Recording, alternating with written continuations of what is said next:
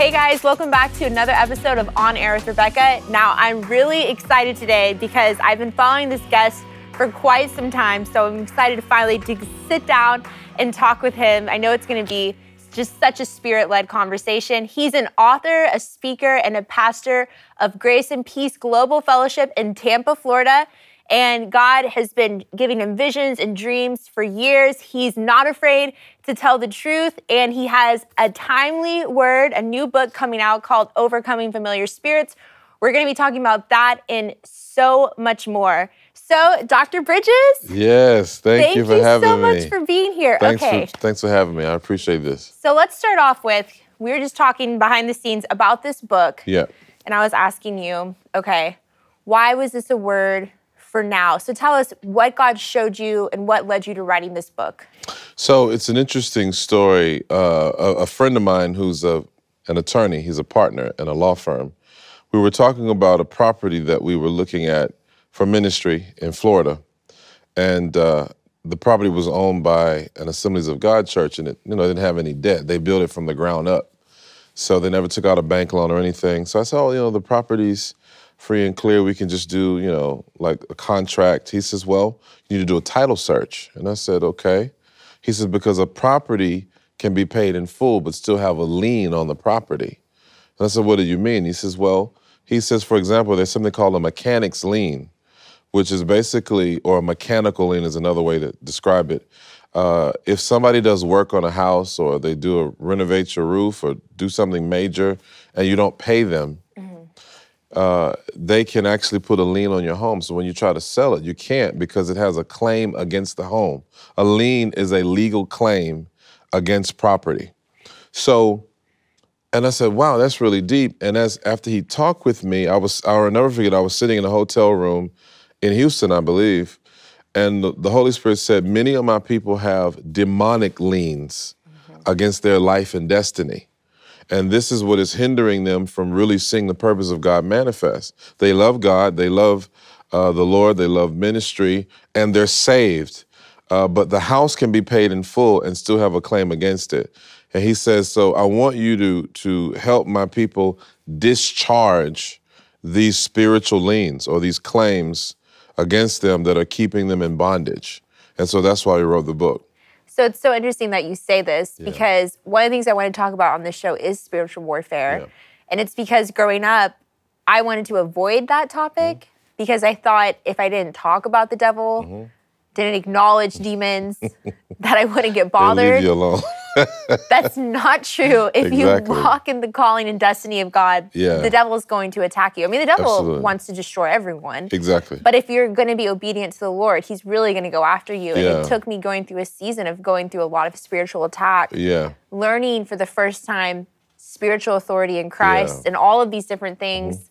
And so now I do like talking about spiritual warfare because I think a lot of people are maybe dealing with something and they don't understand the spiritual aspect of it. And I think this is a huge topic where they could be dealing with familiar spirits, these claims on their life. And if they don't know how to deal with it, they can try to go forward and forward and forward. Yeah. But it's like they can't move forward because these demons have a claim. Exactly. There's two things you have to address when you talk about this. One is the law of permission, which I talk about in this book. The demonic world always needs permission. It needs an invitation. Demons don't just show up because they show up. There has to be some form of agreement with the demonic power to give the enemy access to us. And that's why Amos tells us, how can two walk together except to be agreed? We see all of that.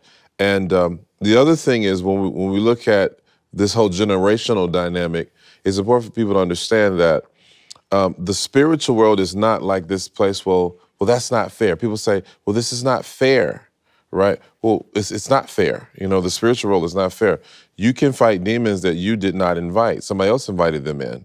But because you're connected to that person or connected to that bloodline or connected to that family, it can affect you.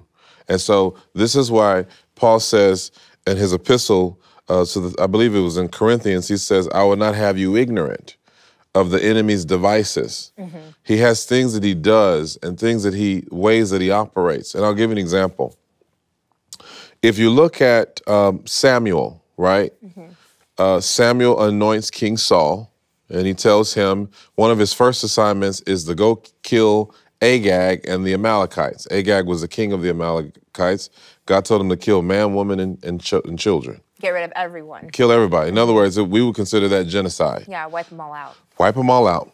So when he gets there, they kill a few of them, and he keeps the best of the livestock, and he spares Agag and probably his family. And so he comes and Samuel rebukes him and says, you did not do the word of the Lord. And he lied, well, I did perform the word of the Lord.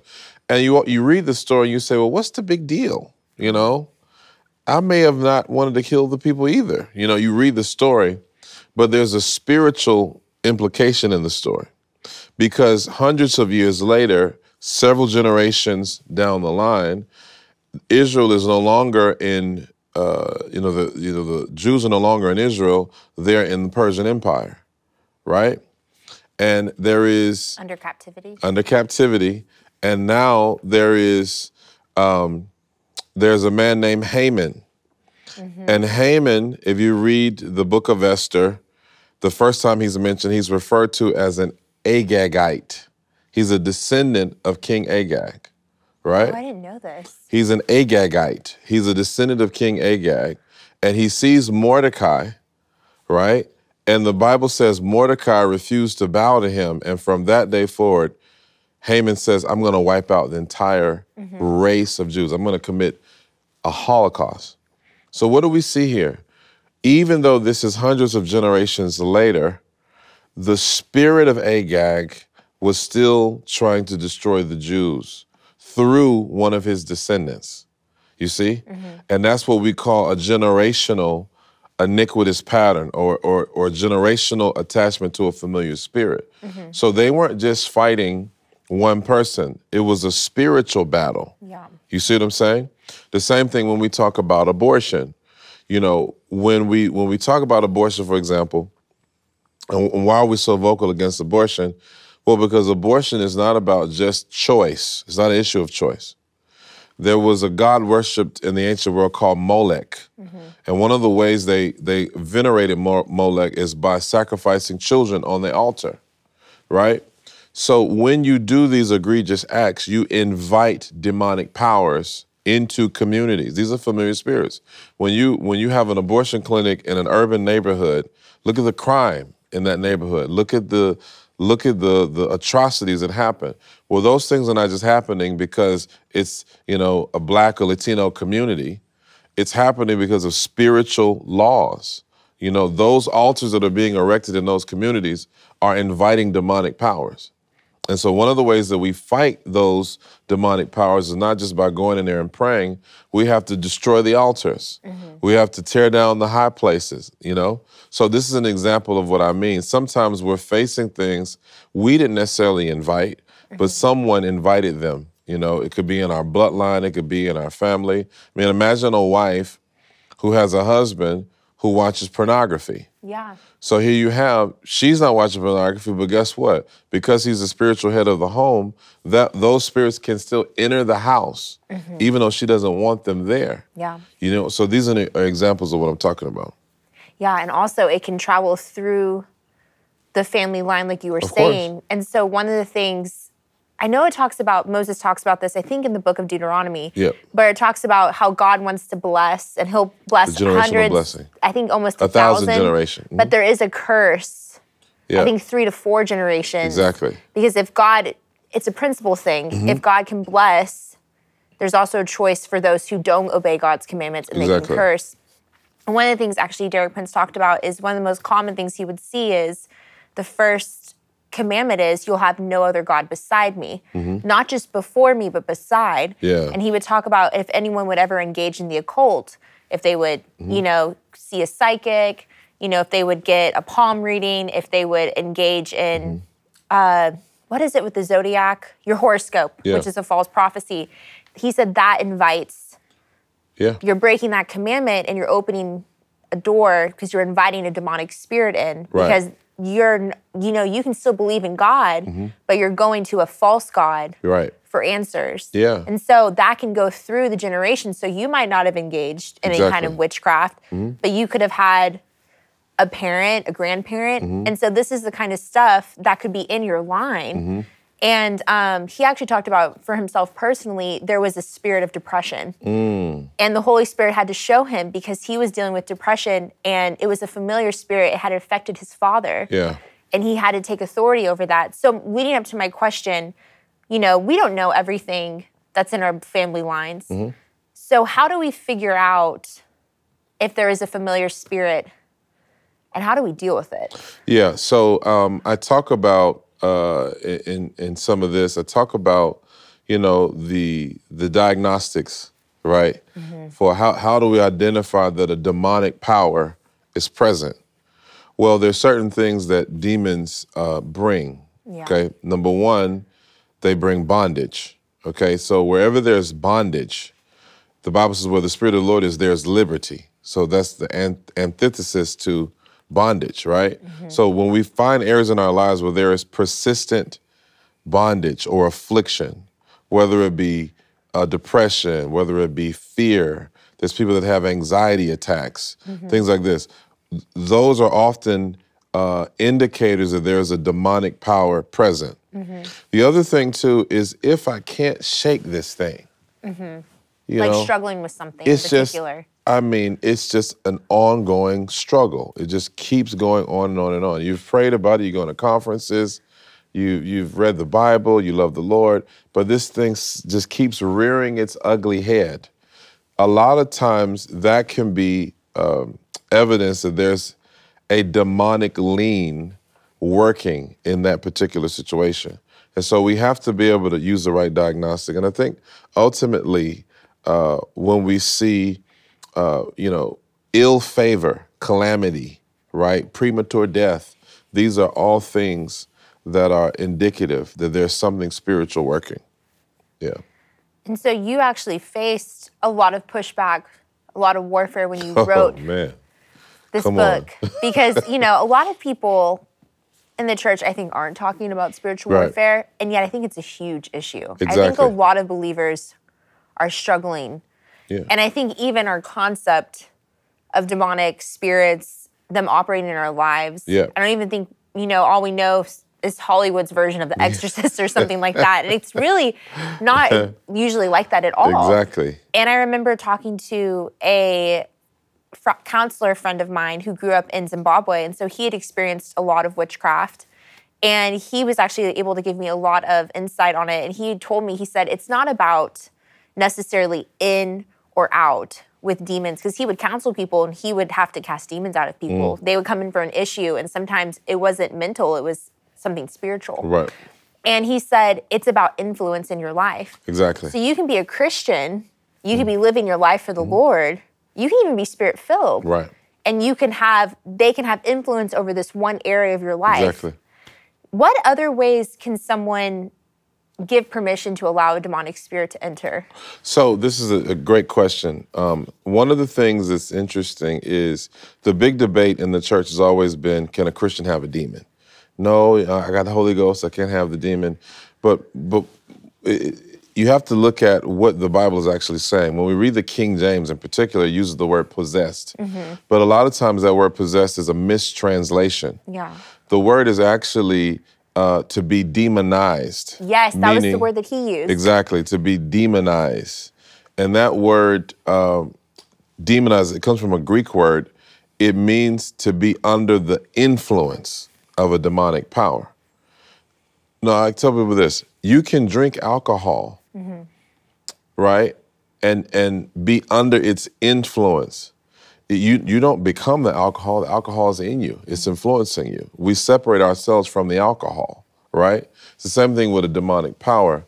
You have to learn how to separate the influence from the person, right? Just because I'm feeling these things or I'm being affected by these things, that's not my identity. That's not who I am. And so here's how a lot of these things happen. When we come into agreement with the demonic power, right? So the enemy may bring the suggestion, you know what, nobody likes you, right? And this thought comes to your head. And instead of casting it down, you say, you know what, that's kind of true, because I went out the other day, nobody even said anything to me. Well, you're right, nobody does like me. I've always thought that. Nobody. And what's happening is that now you're coming under demonic influence. Wow. Now a spirit of rejection is coming in. Now a spirit of depression is coming in. And now you've opened the door to that power, and now it becomes more pervasive. Now you find yourself, you can't break free from these thought patterns, you see? So that's how it happens. The enemy makes the suggestion, but he needs your agreement for that suggestion to manifest. And that's really how it works. You know, for many years, I dealt with the spirit of rejection. Yeah. I was the youngest baby. My mother got sick when I was younger, moved out of the house. My father worked all the time, and I was just always there. And the devil would minister to me and tell me, you know, people don't like you. Mm-hmm. And one day I was praying, and because I would always tell people, you know, girls didn't like me and nobody liked me. And the Holy Spirit said, that's a lie. I was like, huh? He said, that's a lie. He said, who told you that? That didn't come from me.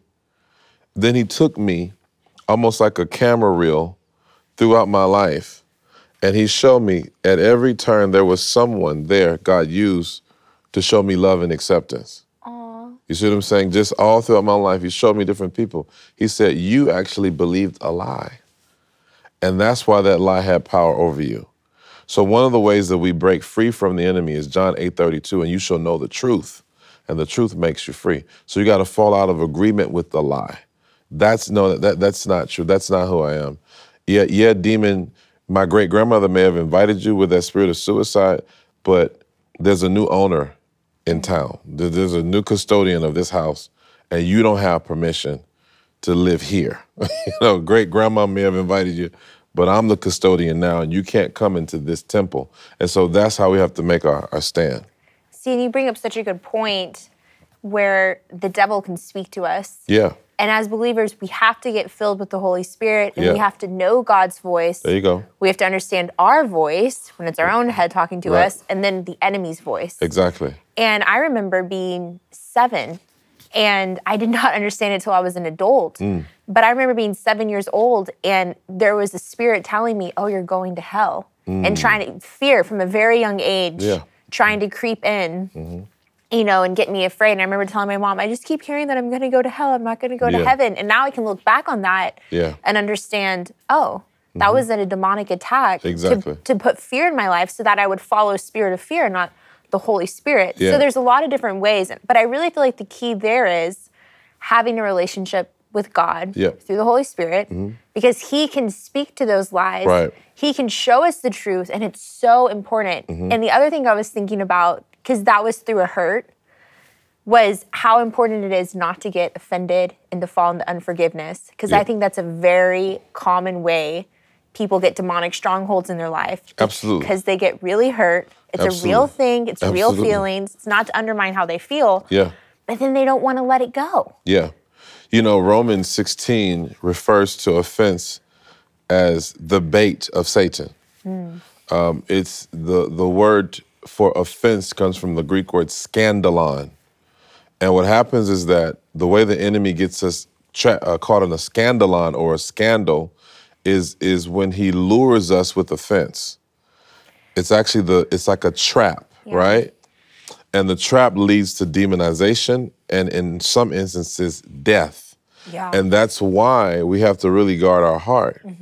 You know, if you study Matthew 18, Jesus tells the parable of the servants. One was forgiven, and the other one left and tried to collect a debt from his fellow servant. And there's a verse there in Matthew 18. He says, and the Lord was wroth with the servant, or angry with the servant, and threw him into prison and delivered him to the tormentors. And he was not released until he paid the debt. So those tormentors are those familiar spirits. When we violate the spiritual law of love, right? And we operate in hatred. John tells us that whoever hates his brother walks in darkness Yeah. and doesn't know where he stumbles. You see, that darkness is when we open up our lives to those demonic powers. That's why I tell people, one of the best things you can do to get delivered is just forgive everybody. Yeah. I don't care who it is. Forgive the guy that slapped you when you were on the, you're in the playground at 3 years old.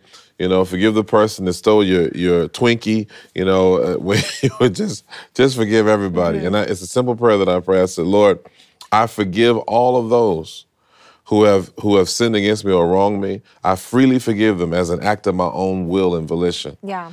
As I would have you to forgive me, I forgive them now. And that's one of the things that keeps us clear of these liens, these charges against us. Yeah. In the spiritual realm, we have to keep our lives clean from any debts. That's why the Bible says we forgive our debts, right? As forgive us our debts as we forgive our debtors. And so I really believe that you're absolutely right. I believe that a lot of people, because when you talk about demonization, I think one of the biggest demonic strongholds in the church is offense right now. People, it's almost like offense is a spiritual gift, It's like people just... So common. It's so common. And it blinds people. Oh, my God. Gifted people. Oh, seasoned people. Oh, man. I'm telling you, as a pastor, I've seen it. I've seen it time and time again. And what happens over time is that the person will conflate the voice of offense for the voice of God. I know. I've seen it. And they will hear this instruction, and it will be totally coming from the demonic. But because they're offended, they can no longer distinguish God's voice. Oh, that's why it's just so important to forgive. Yeah. The other thing I was thinking about was talking about people under the influence, and this can actually help give clarity to different situations you're in, but the devil can attack you in one way by demons who are coming and speaking to you. But another way the devil attacks people, and I think he loves to use this attack because it's more personal, is he will have influence over different people in your life, and they will come to you and they'll slander you, or they'll say kind of like cutting things to you. Oh, yeah. And I remember dealing with this with someone and God speaking to me and saying about this individual, the devil's using this person as a mouthpiece. That's good. And because I was just taking it personally, because I only saw the person, and God clarified in the situation, no, the devil's using this person as a mouthpiece. And you think about Jesus telling Peter, get behind me, Satan, in that moment. Yeah. The devil even used Peter to try to speak something to Jesus that was a lie. Yeah. And so one thing I want to tell people is, you need to ask the Holy Spirit, but it's just to give insight that even the devil can use people in our life to, and then it's more hurtful because it's in a person, but it's not that person. Yeah. It's that influence over that person. Yeah. And so people who slander you, people who can say cutting things, people in leadership that are very controlling, that can be a spirit, and they're trying to control you. And also a religious spirit. Oh, boy. That's very common in the church. You read my book already? No, I'm just joking. And so, in a lot of times when people tell me their experiences and they're like, I had such a bad experience in church, and I was like, well, that really wasn't God. That was actually demonic. Exactly. And they just don't know at the time. Yeah. And I think a lot of experiences I had with people, it was a religious spirit. And then you see the fruit of that and you're like, oh, that makes so much sense. Exactly. So once again, it goes to what you're saying. There are people that can have these demonic influences. Yeah. And that's why you need the Holy Spirit even to distinguish those situations so you know how to deal with it. Yeah. Because there's a difference between dealing with a person and dealing a demon influencing person. That's powerful. One of the things I tell people all the time is this phrase, it's not personal. Oh, it's so good. And you got to get that down in your spirit. If you're going to live this life without going insane, you have to have the revelation of it's not personal. It was something you said earlier I wanted to speak to, bringing it to this. Yeah. There's several ways God speaks to people, speaks to his children. So one of the ways God speaks to us is through his word. He speaks to us by the promptings of his spirit. Okay, he can speak to us through people, right? He can speak to us through dreams and visions, things like that. Or he can speak to us through circumstances. So the devil's a counterfeiter, right? So just like God speaks to us in those ways, the enemy also speaks through those ways. He can give people false words. He can give people promptings out of their own brokenness. He can give people false dreams and visions or nightmares, right? Or like you talked about, he can cause us to believe something wrong based upon our circumstances. In other words, a person can look at their circumstance and their circumstance can speak to them, but it may not be what God is saying about who they are. Yeah. That's why we have to be very careful that you don't allow your circumstances to be the final authority about who God says you are. You know, when we talk about familiar spirits, one of the things that's interesting is that all my life I dealt with jealousy and betrayal. From the time I was a little kid, and I couldn't understand it. I said, this doesn't make any sense. Just people would attack me and just would be jealous. And sometimes I'm like, what are y'all even jealous of? I don't have anything to be jealous of. I want what you have. But it was a spirit. And I want to show you this because I think it's going to help somebody. What happens is that those spirits are assigned to discourage you and keep you out of your purpose. Because here's the thing. If I don't want to go into ministry because I've already faced enough betrayal. I've already faced enough rejection. And that's what the enemy wants, for you to reject your calling and your assignment on account of the rejection that you're going through. And so the Lord really showed me this. He says, son, he showed me the demonic connected to this, that the devil was working through situations and people to cause you to embrace a spirit of rejection and ultimately reject my purpose for your life. And I didn't realize this until years ago. I had a pastor at my church who came to speak for me.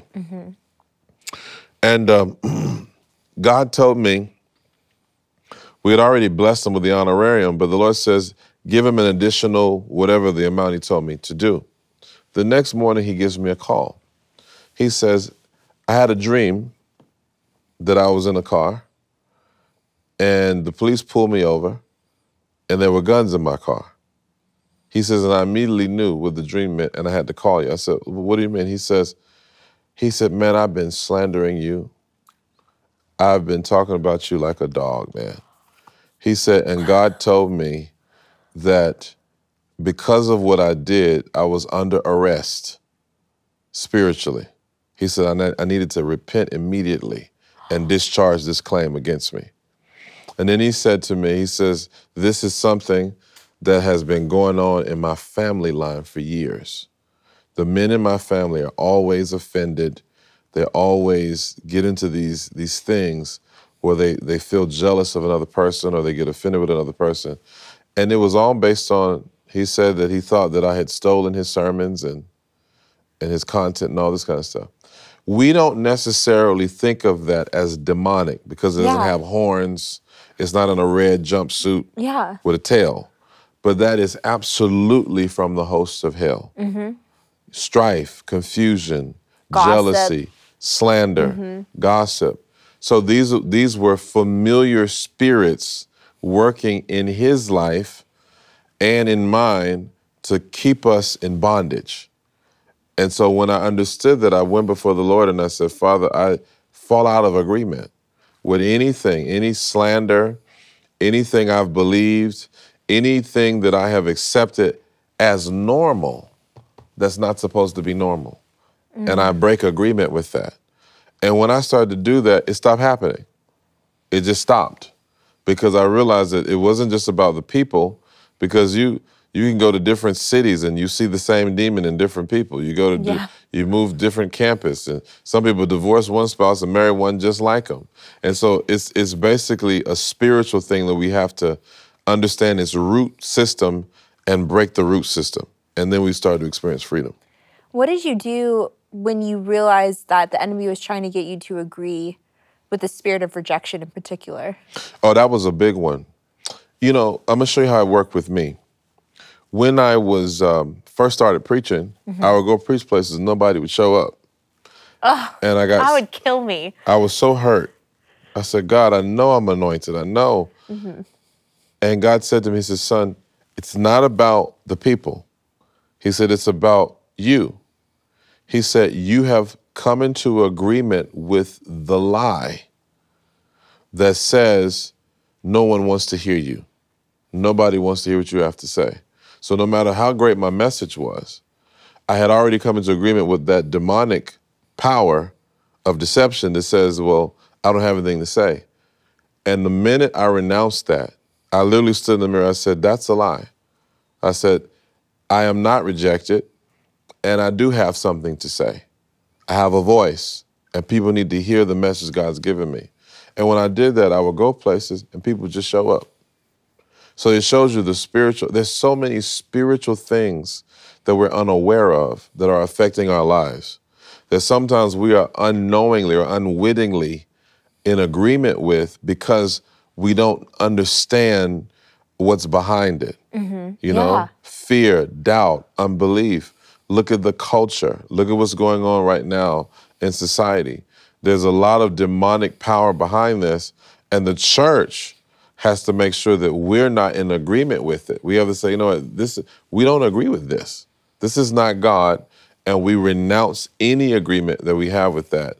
So we don't want to give the enemy any legal grounds. Any foothold. Yeah, and so it's just as simple as when the Holy Spirit reveals it to you, you renounce it, you repent for coming to agreement in it, and then you speak the truth of what God is telling you. That's it. It's that simple. It's that simple. It's not like this huge, big thing. And I think that's what intimidates people. They think, oh man, green stuff is about to start coming out of my eyeballs. Oh no. And so people don't want to get anywhere near deliverance because they say, no, they think about The Exorcist. But when you think of it as being liberated from a lie, that's what deliverance is. It's breaking the power of a lie that allows you and I to enjoy greater levels of freedom in Christ. That's deliverance. It could be in the moment. I remember I was in a service one time and the Lord set me free. It was just as simple as I stopped agreeing with the thing that I was struggling with, and I said, God, I give this to you.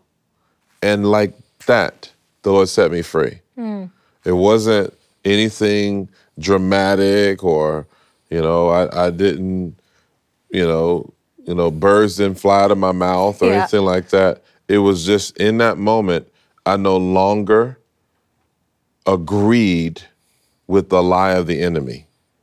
And I turned to the truth. And as I did that, there was a manifestation of freedom. Wow. Yeah. That's amazing. You actually kind of brought up something, I think this can shift over to this subject, because I want to talk about cancel culture, but just like things can be going on in the personal life of someone, there's also things going on corporately. Yep, there you go. And it's interesting, it wasn't until 2020, around that time, that I began to understand that there is things at play and that in the church we have to be able to discern, because we have the Spirit of truth, but are we listening to him? Right. We have to be able to discern what is going on in the spiritual world. Right. Because we're presenting stuff in the physical, and we're living in a world that really doesn't want to acknowledge God at all, or say he doesn't exist, and only look at things in the physical. Earlier you brought up abortion. What was interesting is our culture has tried to reduce abortion to something purely physical, something purely political. And that's the farthest thing from the truth. It's very spiritual and it's demonic. And so we have to understand as believers that there is a demonic agenda going on in the world.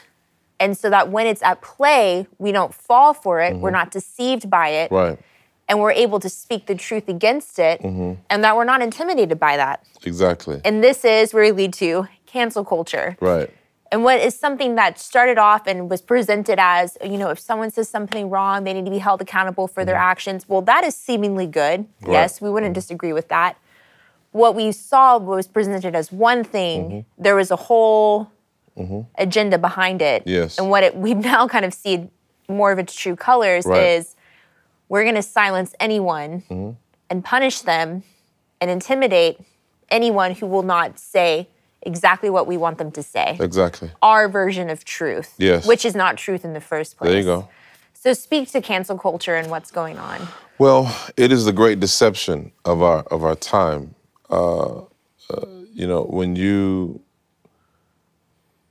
agree with accountability. I believe that accountability is important. We need to be held accountable. But that's not how it's operating. Accountability based in a lie is not real accountability. I'll give you an example. The Me Too movement, right? I think this is a perfect example of it.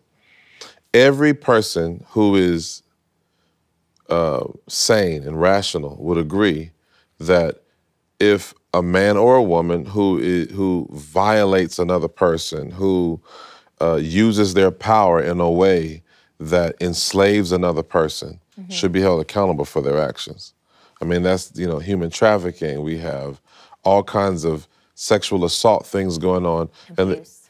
And it's abuse, and it's egregious to the heart of God, However, when you look at the Me Too as a movement, just like Black Lives Matter as a movement, it's the same thing.